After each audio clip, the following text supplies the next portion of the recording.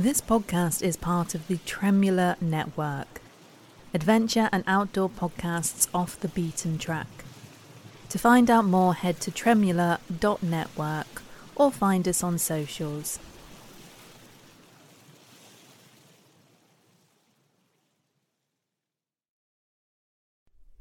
Seize Your Adventure is part of the Tremula Network, adventure and outdoor podcasts off the beaten track.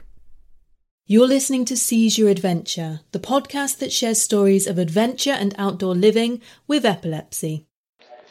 It's definitely the part where you know you're doing something solid when When you get big metal spikes on your feet. yeah. Hello adventurers, Fran here, and today's story is a small epic of a tale. It starts on the other side of the world. It includes some dramatic moments and some aspirations achieved. I also had to download a beep sound to censor some swear words in this episode, and you'll soon understand why. This is the story of my first 30 at 30 challenge. This is my ice climbing adventure. As you know, between now and next May, I'm trying out 30 different adventure sports whilst I'm 30 years old. I'm hoping to work closely with the providers of the activities to teach them about the condition, and I want to try and get 87 people affected by epilepsy involved, so that's both people with the condition and their loved ones.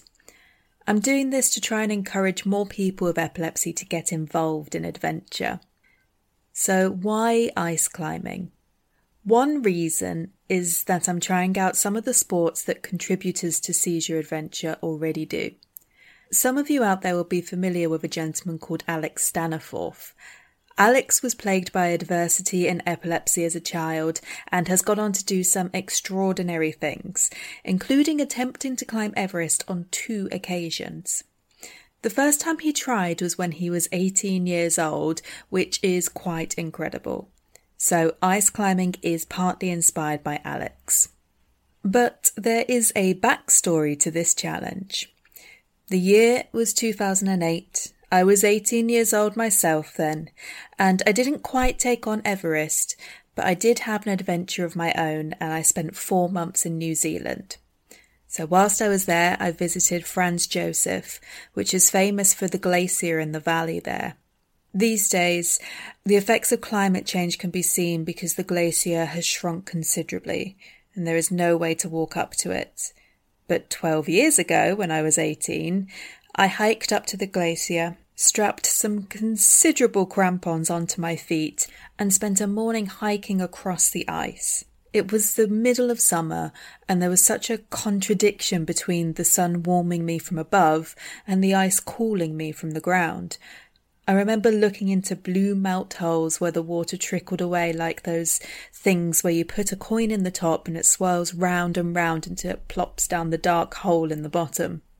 I had such fun walking across that glacier, and then that afternoon I had nothing to do.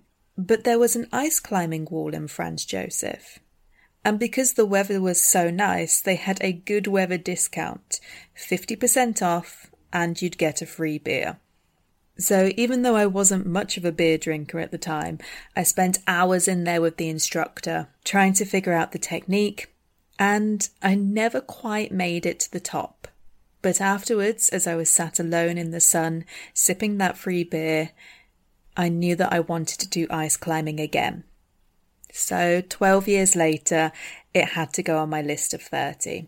But I thought that this might be one of the harder challenges to arrange.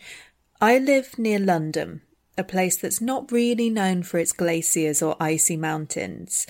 I thought I'd have to jet off to another country, brave the cold on the remote side of a mountain, and obviously contend with all the extra risks there might be in that situation from having epilepsy.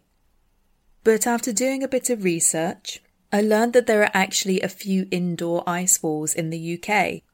And the team at Ellis Brigham Mountain Sports invited me along to try a session at their indoor wall called Vertical Chill. So instead of being one of the hardest challenges to arrange, it became one of the easiest ones.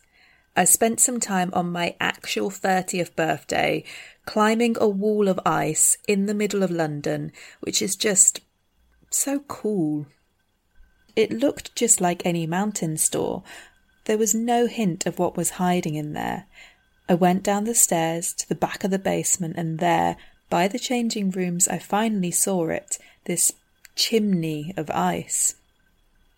As I was trying to squish my face against the cold glass to see the top of the wall, my instructor Tom rather embarrassingly came out and saw me. He handed me over the waiver form, and as we heard in the last episode, this was the perfect chance to tell Tom about my epilepsy. And for once, this conversation was actually really easy, because when it came to mentioning my care plan and in case of emergency, I could turn and point to my boyfriend who'd come into London with me that day.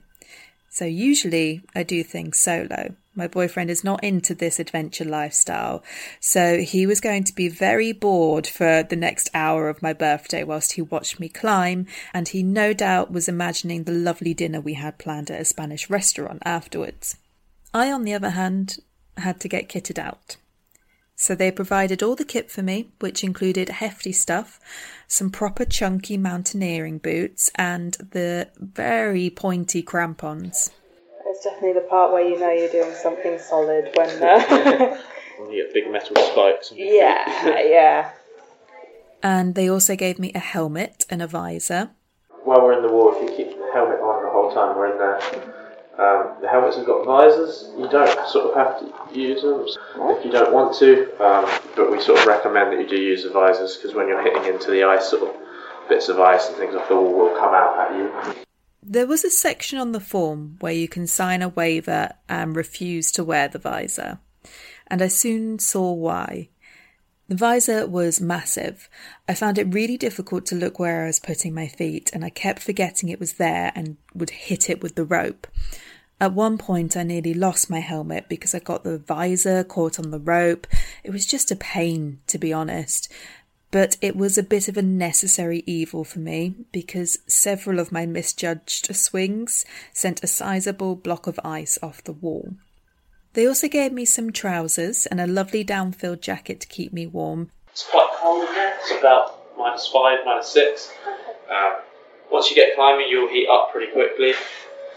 That noise you can hear now is the fan, which sort of regulates the temperature. Okay. There's nothing to be alarmed about, but it is quite sudden when it comes on. That jacket was where I stored my microphone during the session, so you might hear a few of the crackles and rustles as I hit it against the wall. And I was ready to go. We stepped through the refrigerator door, and Tom talked me through the correct technique for ice climbing. When you swing the axe, you kind of want to swing and then a little flick of the wrist at the end. Okay. So that just gets the point to bite a little bit better. What you don't want to do is just hammer, because then all you do is just break the ice away. You're not going to get any sort of purchase or any grip with it. Yeah. So just swing with a little flick of the wrist, kind of like as if you were throwing a dart or using a whip, like that kind of flick. So with the axes, you want them about shoulder width apart, and then when you place your feet, you want them slightly wider, so you want them kind of like an A-frame type shape. Okay. So that gives you nice balance, stability. So we're saying 5 points of contact. First 2 are the axes, second 2 are your feet, and then the 5th one's going to be your hips. So you bring your hips in towards the wall. Okay. So with the feet, when you're kicking, you want to kick with your heel slightly down. So you can see that one front spike there is the one that's going to be taking all your weight. It's going to feel a little bit odd because it's quite weird trusting all your weight just on this one little spike. But part of it's a mental thing. You just have to sort of trust that it will hold. So as you go up to the wall, so from here, where you've got sort of like pockets and ledges and stuff, feel free to use that. 1, 2. If you're not sure about an axe, just pull down on it. If it holds, it should be fine. From there, you want straight arms, and you want to hang on those axes with your arms straight. So you lock out your arms, all the weight goes through there. You want to avoid being like that with the bent arms, because otherwise all the weight's going through your muscles in your arms here, and you'll tire out much more quickly. So straight arms, look down, and place your feet a little bit wider than your shoulders. 1, 2. From here, you push up with the legs and bring your hips in towards the wall. So from there, straight arm. 1. If you're not sure about it, hit it again in the same place. 2. Again, hips out, straight arm, look down. 1, 2, and push up. bring your hips in towards the wall again. Okay. And then sort of repeat, really. Yeah.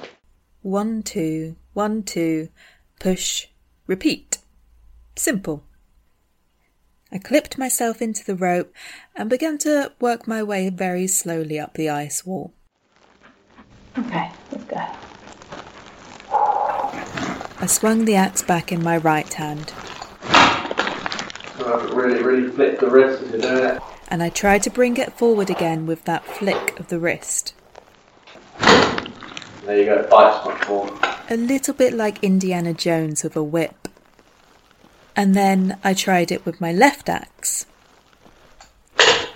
So rather than sort of how hard you hit them, it's kind of do with the speed that you do it. So the faster you swing the axe, the better it's going to bite. Okay. Whoa, that was the exact opposite of what you just said. Let's try that again. Good. So if you're sort of happy with how solid they are, hang off those axes, straighten your arms, hang off. Yeah, good foot. Good, and then perfect. Now repeat. First axe. Second axe. Straighten those arms. First foot. Second foot. Good. Push with my body, pressed against the wall.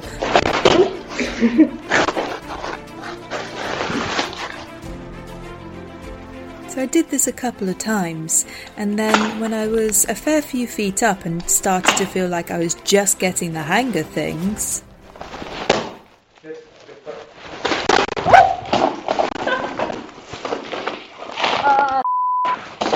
Try and get your feet back. my axes actually held solid, but I hadn't kicked that spike into the wall at the right angle. My foot slid out of the ice and I was hanging by my arms. I could almost hear the dramatic score behind me.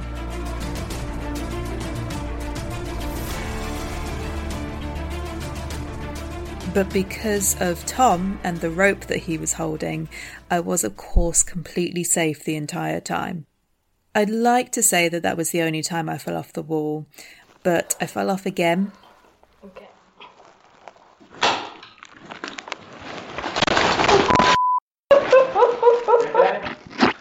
Yeah, I think so. Hang on.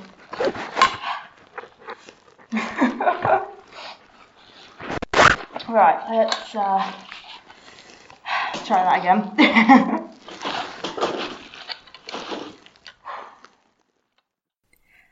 And probably a few more times after that, if I'm honest. And yes, it made me swear a bit, but you can hear me laughing every time as well.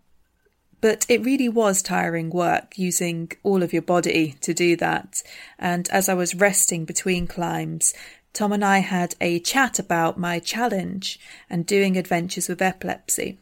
But remember that fan that he talked about? Yeah, in 2017 I did the It's quite solid. It came on right in the middle of our chat, so that whole conversation is not audible, I'm afraid. But I can tell you that he asked me some great questions about how I manage my epilepsy, what I would have to consider if I were to go ice climbing outdoors. Tom was super chilled, I didn't intend that pun, about working with me.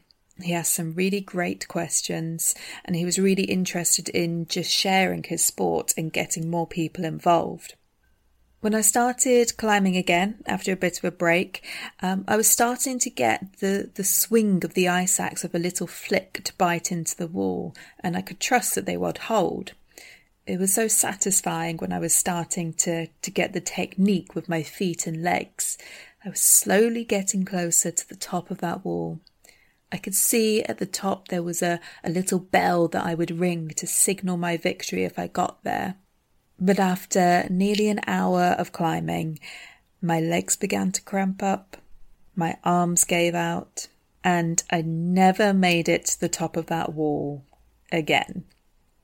But even though it was very tiring, and even though I didn't make it to the top, and even though I was really quite bad at it, I still had such fun. And Vertical Chill was absolutely the perfect place for me to try that challenge. It provided a controlled environment to try a sport that becomes a lot more risky when it's out in the field. And even better, it meant that after I'd finished, I could just pop into the changing room and get ready for my nice birthday dinner. I think that the folks in the store were all a bit surprised to suddenly see me walking around in my fancy dress rather than the outdoor gear everybody else was wearing.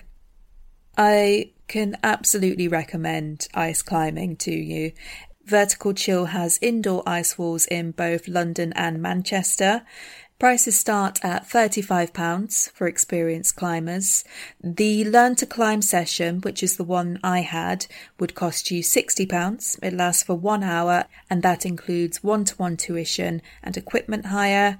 Ellis Brigham gave me my session for free, which was a really nice birthday present.